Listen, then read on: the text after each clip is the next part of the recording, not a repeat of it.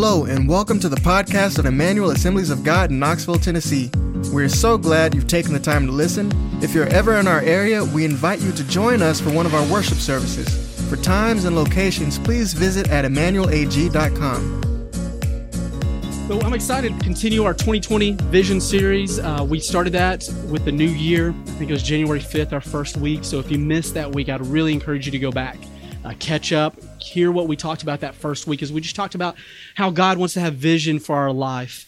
And yes, it's a new year, often a great time to hit reset on some things, but we can do this anytime, right? Anytime the Lord would want to give us a clean slate, a fresh start. I think it's just a great opportunity, though, at the beginning of the year to really just come in with some perspective. That's why we do the 21 days of consecration. Just help us to kind of kick our spiritual tail in gear, get ourselves back on track. And we've kind of had some lethargy from the holidays, maybe just some stuff we've eaten. You know, people go start the diets. What is it? It's the 19th, so everybody's gym memberships just about run out. They started that January 1, and they're probably not going anymore. I don't know. So I don't go any time of the year just to keep it the same, right? I want to be consistent. So I decided if I'm not going to do it consistently, don't do it at all, right? But we're excited. We're going to continue talking about, I know you guys couldn't guess. I know, based on this figure, but true story. But we're going to be talking about just a little bit of the build of what I believe our vision is here for this church. But not just because it's for the church, but because I believe it's for every single one of us as individuals. I believe that there is God's word is thoroughly consistent with what we've been talking about the past couple of weeks. And last week, you heard him talk about encounter, the first section, and today connect, and next week we'll talk about grow. We'll just build on these things. But the first week, in case you did miss it, we talked about vision and just how even Helen Keller said this: the only thing worse than being blind is having sight but no vision. Few things worse, she says. And I think it can be terrible to just kind of stumble through life and not really have a whole lot of direction. You know, where am I headed? Or, man, I hope things work out. I'm just kind of skating through. Or, man, I hope things get better, but I'm not really going to do anything about it intentionally to really lean into God. And, you know, that's just kind of that, you know, you may call it blind faith or whatever, but I tell you what, that's not what I see in Scripture that God has for our lives. And so for us, I want us to have vision and purpose and to live with meaning and intentionality. And I believe that God wants to breathe that on you, or maybe refresh what had been there before, or even is there now. And so I want us to have vision for our life. And I even talked about how the Spirit is so crucial in participating in this process. And John Calvin said this: till the Lord opens them, the eyes of our heart are blind. Till the Spirit has become our instructor, all that we know is folly and ignorance. Till the Spirit of God has made it known to us by a secret revelation, the knowledge of our divine calling exceeds the capacity of our own minds. And he's really leaning in and elaborating on till the Spirit of God. Unless God's Spirit illuminates what He has for our lives, it can stay stale and stagnant and not really have life and meaning for us. But I want us to have that explosive Spirit revelation this year, that we really have heard from Him, that we've allowed Him, we've postured ourselves to let Him illuminate it. And this is Paul's prayer in Ephesians chapter 1 for that church there in Ephesus. He prays this, not for unbelievers, but for those who are already following God. He says this, he says, I pray that the eyes of your heart may be enlightened, and that we would have that spirit of wisdom and revelation. And so I'm praying that for myself. I'm praying that for each of you. I'm praying that for the church as a whole, that this would be a season of awakening, that this would be a season of renewal, of new life. Amen? You with me? I believe that for each and every one of us. And Jesus said that no one comes to the Father except that He draw him, except that the Holy Spirit would work in our hearts. And so I see this work. I see it having both a dependence and a responsibility working in tandem together. And what do I mean by that? I believe that there is this aspect of we've got to be utterly and completely dependent on God, but yet there's this responsibility that we have to responding to His work in our life. And so it's not an either or for me. It is, God, You've got to draw us. You're the initiator of this process. You're the one who desires me more than I could ever even imagine desiring you. In fact, even if there is a little bit of desire in me, it's because you put it there. So there's this utter dependence upon God in this whole journey, in this whole process, but yet there's this responsibility that we have in responding to what He is doing in our lives and in our hearts. Amen? And so I think a lot of times we get this mixed up and we're just like, well, I'm just not feeling it. Well, then lean in, ask God to really develop that within you. If it's not there, ask Him to place it there. Ask Him to fan the flames. And we have an opportunity to do things that will help fan the flames. And you heard me tell a little bit of my story of even when we kind of can get off path or kind of lose our gusto, so to speak, spiritually, those flames seem to wane. It happens, doesn't it? Because life happens. But when we find ourselves there, we may go back to some of the spiritual disciplines that we've known. Hey, I'm going to dive into God's word. I'm going to fast. I'm going to pray. And those are all good. But it all has to be rooted in being dependent upon God and not self-sustaining spirituality, because that won't be life-giving. I have been there, tried that. I don't have the t-shirt today, thankfully, for that one. But I could.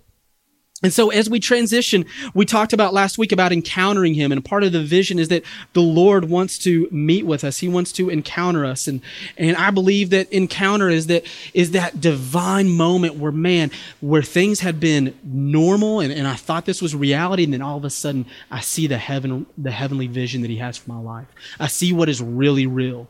I see that He begins to explode things within my heart and my life. And those are overwhelming moments that define us. And those are things that kind of keep us in between the fence posts of our life. They're the ones that keep us on that journey and moving us towards what God's original design was for us. And I believe that the Lord wants to fellowship and meet with us. And these are big moments, and then these are small moments. I got to say I do to my wife 13 and a half years ago, almost 14 now. But every day I still get to say those same things in my heart. I get to say that I will serve her, that it will be in sickness and in health. It's been mostly sickness here lately, but I still will, right? And for richer or for poor, wherever we find ourselves, I still get to renew that covenant by the way I live on a daily basis. And sometimes I do great, and sometimes I'm still working on it, and others, we nail it, and mostly she always gets it good and right. But we have an opportunity, even in our encounters with the Lord, to say, hey, today's a new day. Today is a fresh start. Lord, I want to hear your voice. I want to know you more intimately. And He wants to speak with us. He's the gentleman already sitting in the chair in the living room waiting to be with us. And if you're looking for some books in this new year, man, I would really encourage you. Brother Lawrence writes a book, Practicing the Presence. It's small. It's not real long. It's a great book to start your year out with. There's others that talk about knowing the rhythms of His grace. And I would really just encourage you, if this is a season where you just need to hit reset, man, really get some of these resources. Let them begin to feed you. Meditate on the scriptures that they're full of. And watch what God begins to do as He renews your heart for Him. And as we built on encountering Him, today we're going to talk about the fruit of connecting to God is recognizing His people around us, is recognizing that we need to be connected to one another. When we encounter the Lord, we see that, man, I am dependent on Him. But it doesn't just stop there, because we still live on this earth in a fallen nature that needs one another and needs His people. And I don't know about you, but this is something that I recognize God has designed me for. Maybe not the way my personality is wired. I may not think that as an individual I need others, but I recognize real quick that if I'm going to be the best version of myself, it's going to be because I have allowed other people to speak into my life. It's going to be because I've allowed my weaknesses to be stronger because of someone else's strength. I need community. I'm not my best self as a lone ranger. And I don't think you are either.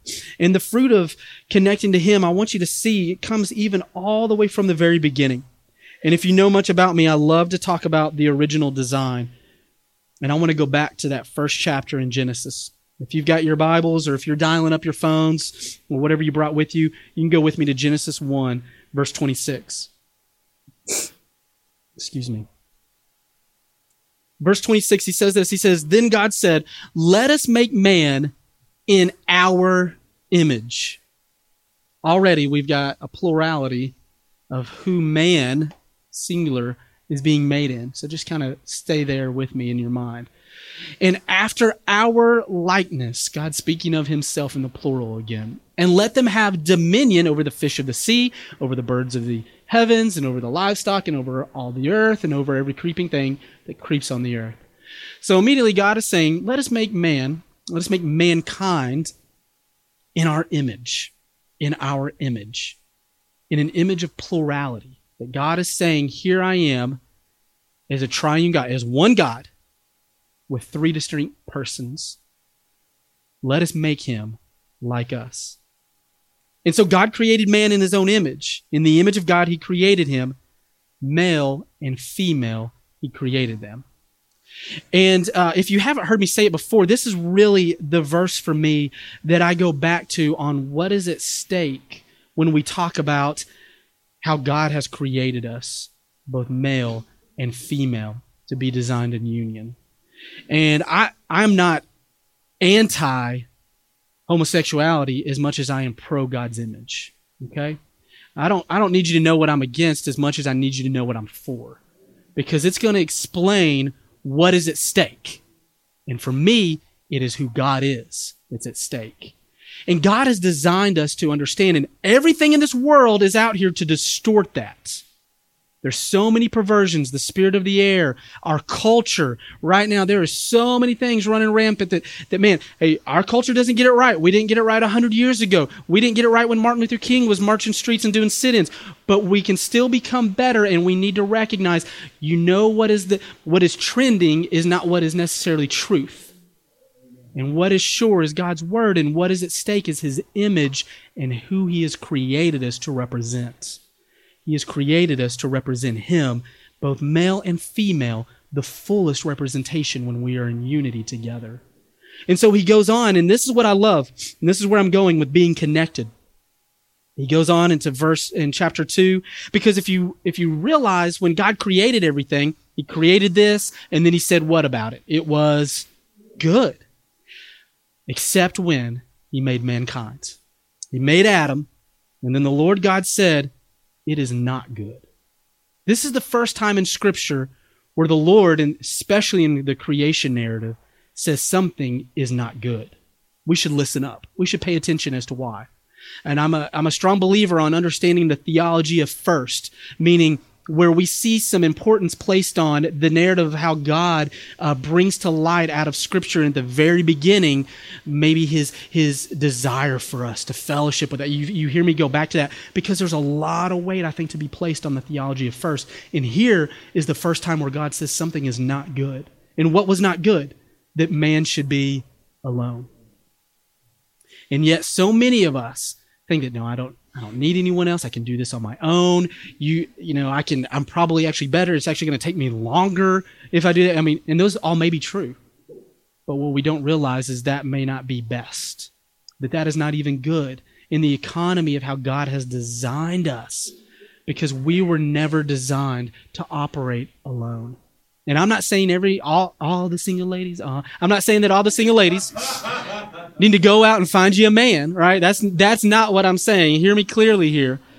But we are designed to live in community, and in a community of people that have been made like us. Spiritually, in this house, like us. Thus, we would be unequally yoked. That's where Paul gets that dynamic, is that we would be unequal. We would not be in the same faith family to be yoked in likeness, and we would be unequally yoked, and it would tear on who God has designed us to be. But we are meant to be in community and in fellowship together. That's why the ladies tonight, all the single ladies and the married ones, can come out at 5:30, Miss Tara, right? Soup and potato bar. Man, I want to crash that party. And we come together in community. We come together in community and things like that, so that we can have fellowship together, so that we can realize that I am better not alone, but together. Amen? This is God's design. Are you with me?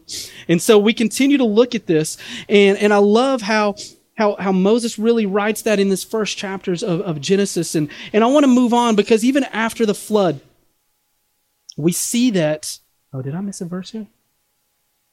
Oh, no, that one's fine. You don't need to know about the beasts of the field and all that. After the flood, you got Noah and his 3 sons. Anybody know their Ham, Shem, and Japheth, right? So if you're going to have a baby soon, great names to choose from. Ham, Shem, and Japheth. And so it records scriptures like this, that from the coastlands, here's how the earth's going to be repopulated. People will spread in their lands, each with his own language, by their clans, in their nations. This particular verse is talking about Japheth, but he repeats it for Ham, he repeats it for Shem, saying that God, since the beginning, has been grouping us together. We have found commonality. We have found likeness. We have found similarities. And I don't know about you, usually my best friends are a lot like me, right? The ones that I really get along with, that I love spending time with, we have so many similar interests. We can laugh together. But I tell you what, I wouldn't want to be married to them. I would drive myself crazy. Not saying my wife, who is very different from me, doesn't drive me crazy sometimes, and vice versa.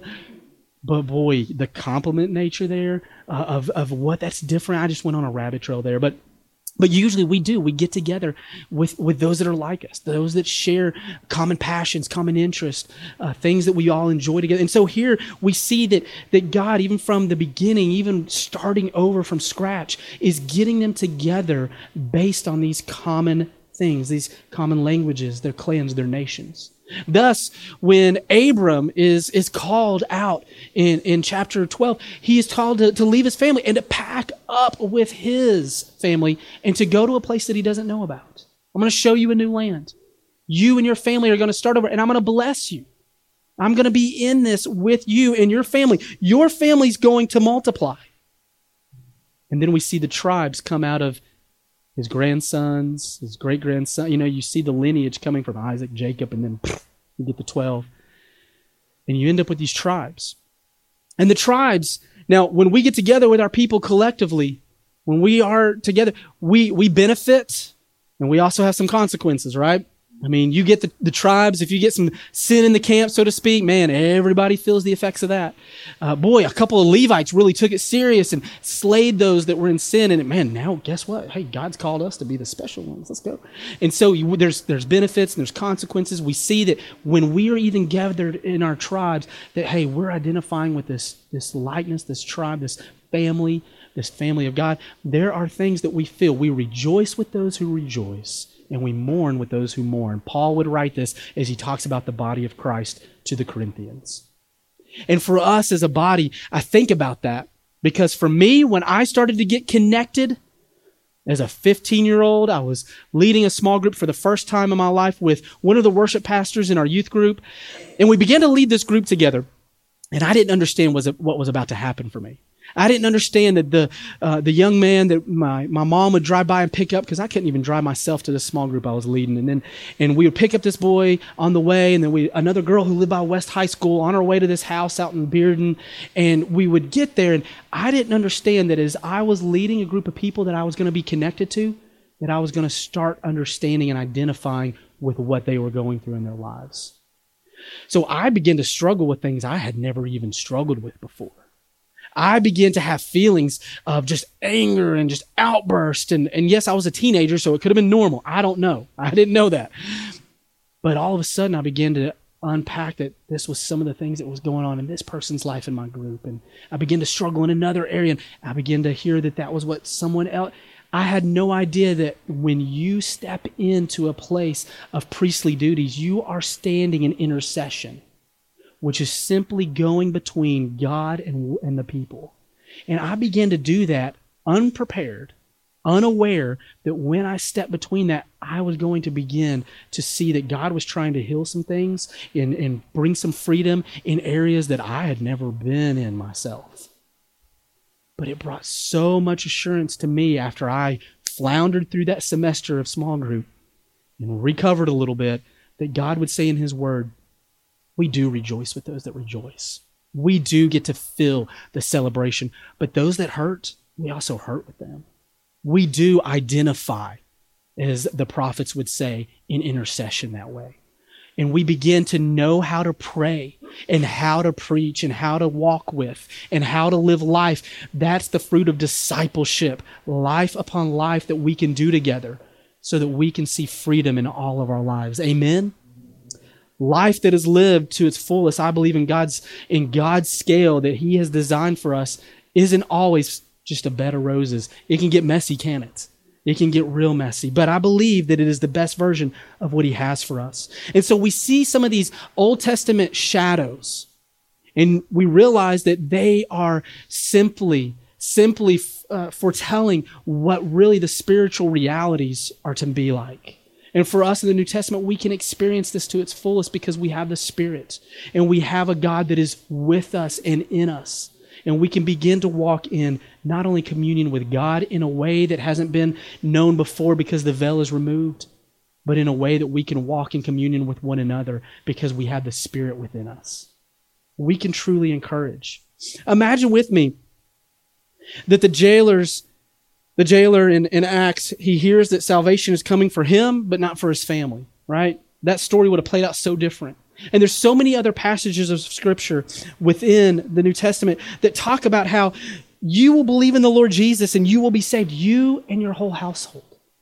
Now, I think there's such a precious promise in this that, man, we can believe for those that we represent, that we come into the kingdom with, and those that maybe we are even leaders and stewards over, that we can see them raised in the faith, that they can be ushered in because we're bringing them under us in our tutelage. I'm not saying that they're saved because you're saved. I'm saying that this is how God wants to bring in families. He wants to usher in a movement where we're seeing restoration happen in homes that have been broken, that when a mom gets saved, man, her kids begin to experience the Lord in new ways. That when this jailer goes home and shares his story, that his wife wants to know, how do I have what you have? That's how you and your household are saved. And I believe God's going to do that again. And so when we look at Acts in the New Testament paradigm,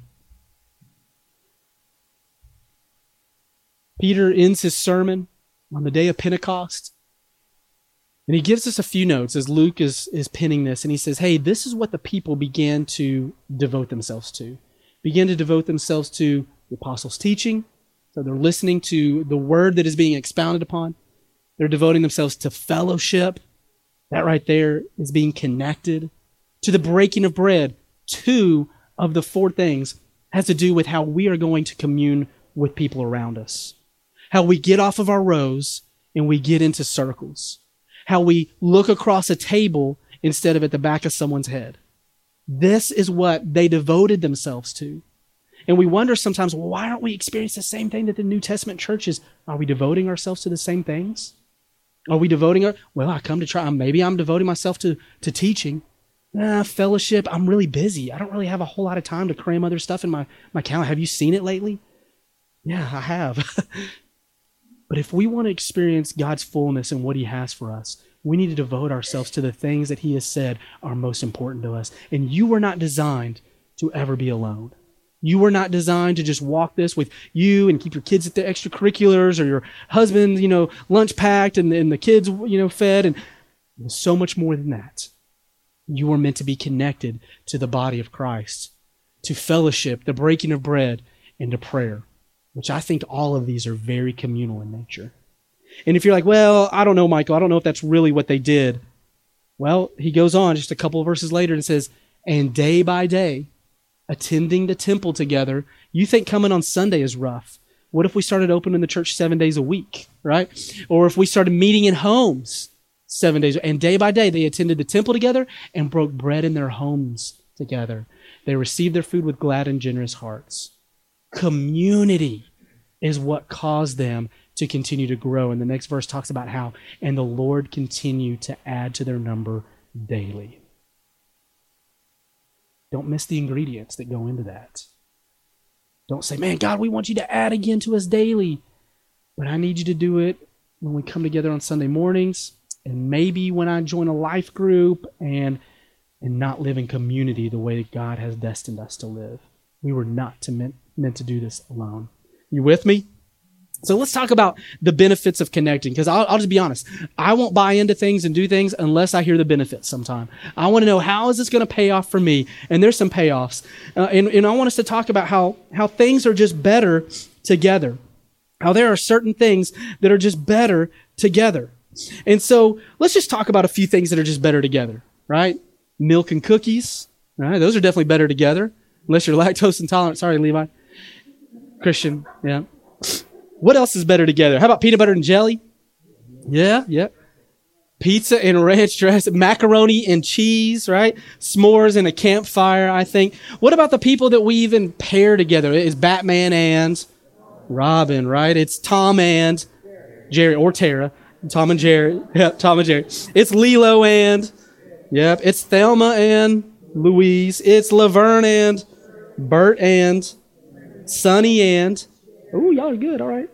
It's Ken and Barbie. It's Romeo and Juliet. Things are just better together.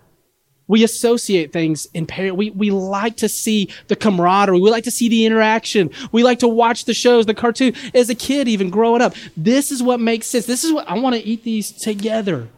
Unless you're one of those that everything on your plate doesn't need to touch, and I'm going to eat one at a time, which I got you, okay. One at a time. A little OCD, I'm there. But there are things in life that are just better together. And I believe that's what God has for us. The list could go on. And whether you're a Christian or not, I believe that you will be able to benefit from the idea that you're better together. This is a principle that you could apply to anyone's life and see that community has such great results because it's the way God designed you. There are people that are not saved that are living in an aspect, not a full redeemed aspect, but they're seeing the benefits when they're living in the original intent that God had for them. And so I want us to be connected in community. And for me, I have to tell you a little bit of a story. I was at Berean just up the street, 1st through 6th grade. And at the time, that school only went through 8th grade.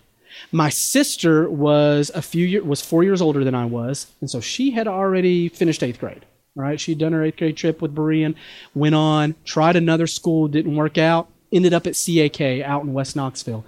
For sake of transportation, my parents said, we're pulling you so you can ride with your sister. You're going to CAK your 7th year. So all the friends I knew, right? I'm starting over. You can look at this however you want, but for me, it was an opportunity to reinvent myself. I had a reputation at Berean. Not one that I would want to brag about. Not one that my teachers, maybe you've even heard some of the other stories where I had to go back and apologize to some of my teachers, sending some of them, I feel like, in early retirements. I was not, and I wanted to live up to what people expected of me. They expect me to be the class clown. They expect me to get in trouble and to goof off, Maurice. I need to live up to that. You ever felt the pressure that you've created for yourself and no one else is expecting it but you, really? But you think you've got to continue that way? Well, this gave me an opportunity to kind of reset all that. And I got there in all this newness as a 7th grader, and I'm like, who am I? Who am I going to be? Now I see Tim over here is already the class clown. Not you, Timmy, but there was a Tim in my class who had already filled that role. They didn't need a class clown. They didn't need another one. So I was like, okay, that's not going to be me. And then I realized, you know what? I can be whoever I want to be. So I just kind of laid back and just decided, you know what? I'm going to focus on something I've never done before. I might be a better student. And it didn't go real well. It didn't last real long. I started hanging out with the people that I would play soccer with. And that's where I found my group of friends, because we all need them, right? We all need a group that we'll identify with. And so real quick, Nate Irwin and Adam, some of the other guys that I was going to play soccer with for the middle school soccer team at CAK, that became my group. We started practices and warm-ups even in the fall before we even started playing and had tryouts in the spring. And, man, I was on that starting team, Maurice. I was so excited. This was great. Things were happening for me. CAK, what? And I had found my group, but I had been able to recreate myself. Well, let's fast forward real quick. I have a real encounter with the Lord my freshman year of high school. And I think that the experience that I have had is so isolated to me that I need to go ahead and create barriers. I don't understand this as a high schooler. I don't process it this way. But I begin to distance myself from my friends, saying that they don't live the way that I'm now living. And so I need to kind of create a wall between me and them. I begin to do that verbally. I literally remember chasing a kid down the hall, Barrett Wilson, and saying, if you're going to live like that, don't call yourself a Christian. That will put walls up between you and your used-to-be friends real quick, okay? I had a lot of maturity to work out in my adolescent faith, all right? But what I realize is that we oftentimes do that. We oftentimes in our experiences think no one else will understand the new me, what I've gone through, who it's made me to be. And we begin in our minds to say, I need to isolate, I need to create walls. And sometimes we self-sabotage in that process. And we find ourselves alone, which we already learned that the Lord said this is not good. And we find ourselves as the Lone Ranger Christian trying to struggle our way through the faith. And we'll quote ourselves verses like, well, they despise the prophets and Jesus, and they're going to despise me. We will quote ourselves these verses to boost up our isolation. Friends, I've been there. And so I can recognize it when I see it in others. And I'm like, don't quote those verses out of context. That's not what the Lord is doing. You are doing this to yourself. And here is what I want to read to us as I knock over my podium. 1 Corinthians 10, and I know that Paul here it says temptation, but I want to talk about experience. No experience has happened to you that isn't common to others. That is huge for us to understand. And for us, you've heard me say it before. I remember just probably 6 months ago even, we were talking about how there's oftentimes we think that, oh no, my pain is going to last forever. This emotional struggle I'm going through is going to last forever. But we never think the good moments are going to last forever. All of it is temporary. None of us are riding that roller coaster thinking, oh God, what if this awesome roller coaster never is? Oh my God. None of us think that life is going to always be awesome. But yet we do that about our problems, about our sicknesses, which, I mean, Candy, let's be honest, it's been a month and a half. It seems like it's lasted forever in our house. But it's all temporary. Everything we go through is temporary. God is the only constant. And nothing that we're going through isn't common to others around us. This is huge in our growing up process. This is huge when God's saying, for Jesus' sake, grow up. That's what Peter would write in 1 Peter. It's time for you to grow up. Crave the pure spiritual milk. Recognize that what you're going through, you're not the only one. Don't go through it alone. God is faithful. He will not let you go through things beyond your ability. Now let me give a caveat here. I think sometimes we can say yes, we can step into some things, we can create some circumstances that God never intended for us. Discern the difference. Know when you have opened up Pandora's box for your life versus life happenings that you had no control over. Okay? Things we have no control over can still be very tough. They can still hurt. They can still cause grieving and a process of healing. But there are other things that we had a choice in. We are sleeping in the bed we made. And we're like, but God, I can't bear it anymore. Unfortunately, there's consequences. We reap what we sow. God is still able to redeem, but we have to give it completely to Him.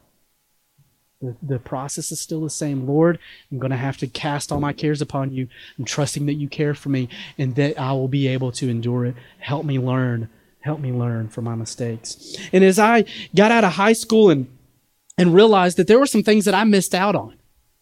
In my high school years, there were some things that I really missed and I still longed for, and it was connection and community. I wanted these things, but I had missed out on connecting, and I looked up to some youth leaders that I had, and I kind of hung out with some of them, and Ross Jones, I still remember him, had a big impact on my life as a teenager, but I never opened myself up to be fully transparent about my struggles. I had to figure that out on my own. I sure couldn't let anyone know that this person who was supposed to be spiritual and had this radical experience and chasing kids down the hallway saying if they're going to live like that, I sure couldn't let people know what was happening on the inside, how out of control and a roller coaster I was. What would they think then? And because of that, I never experienced community and connection the way God wanted me to. I missed out on that in that season. And I don't want you to miss out on that because you think someone else won't understand, that they won't know that it's common to others, that others will be able to relate, even if it's not the details, but they'll be able to have a heart of understanding. And as the people of God, we should be able to look to the people next to us and say, man, I can only imagine. And I'm going to be here with you. The beauty is that in the valley, as we sang, He walks with us. And the greater thing is that He spreads a table in the presence of our enemies. In our deepest and darkest and hardest moments, God says, I'm going to spread something where you can grow and feast and taste of my goodness in a way you never thought possible before. In the presence of my enemies? No, God, I'd rather do that at Ruth's Chris, thanks. I'd really not rather do it in the presence of my enemies. Could we not? But that's where the bitter becomes so sweet, because only the Lord can do that. Lean into him and allow him in that process of community to give us that. And here's what I want for us. I want this.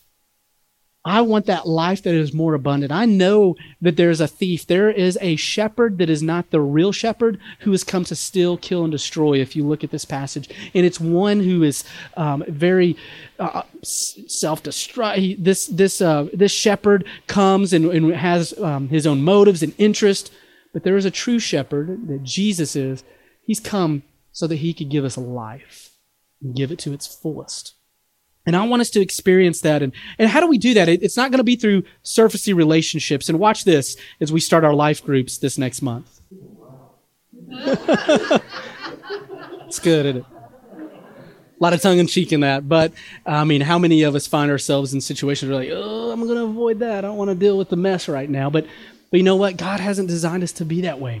And that we're never going to be able to see the strengths in others if we don't allow them into our weaknesses. And some of that's on both sides, right? And so I really hope that you'll see this as we get into a passage of Scripture that I believe the Lord would have us kind of look at this morning as I'm winding down. It's going to be John 17. And so just to give a little bit of a background here, what's happening, the context is this is almost like Jesus' his high priest prayer. He's about to die. He's headed towards the cross. He knows what's coming upon him.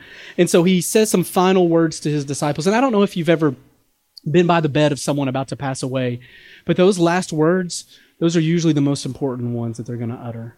It's sometimes forgiveness. It's sometimes reassurance of love. But they're usually the last ones they want you to remember. And it has something to be very heartfelt and important to them. And so that's where Christ is at in this moment. When he's with his boys, knowing what's ahead of him, his death being imminent. He says this. He says, I am praying for them. Speaking of his disciples. I'm not praying for the world, but for those whom you have given me. And I would say us in this house today. For they are yours. In verse 10, he says, all mine are yours, speaking of God the Father, and yours are mine, and I am glorified in them.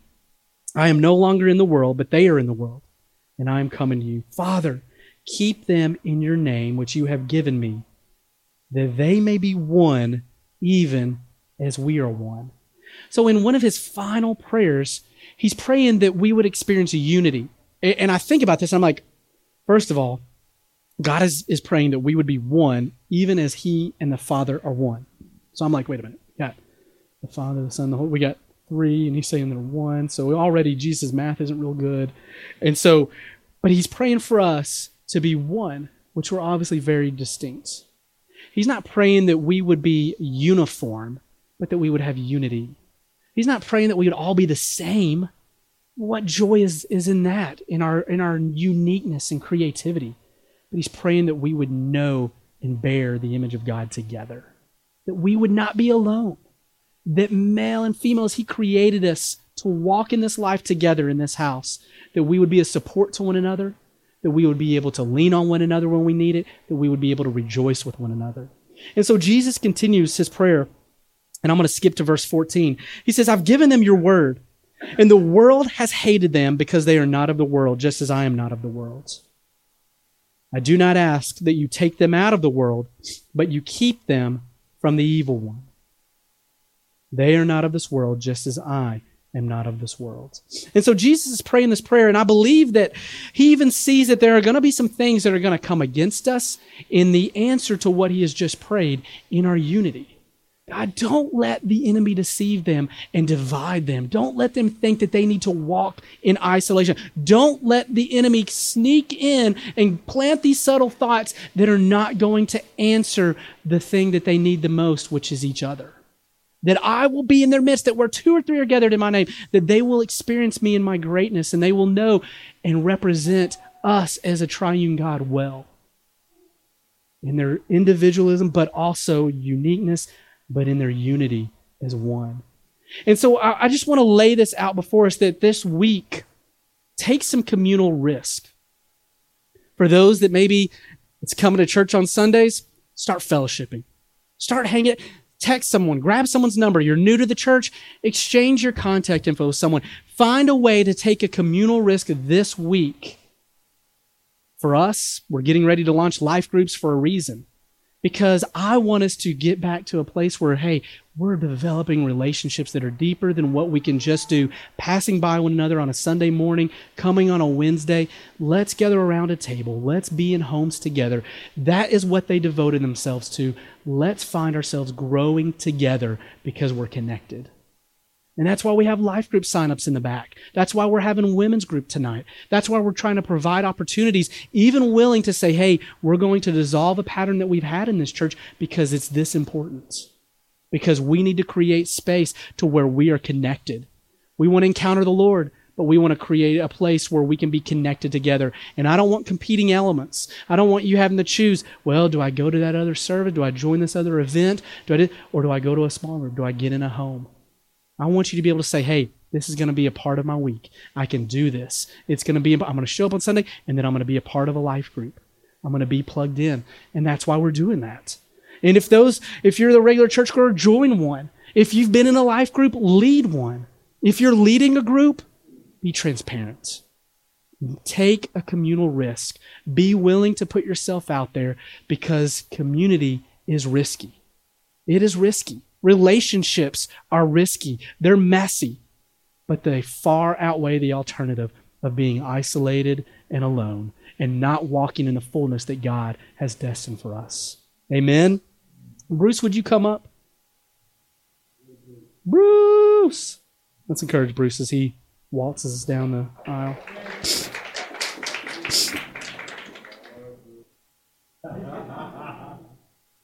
For me, our life groups will do a few things. They will target what I consider the ships of the church, discipleship.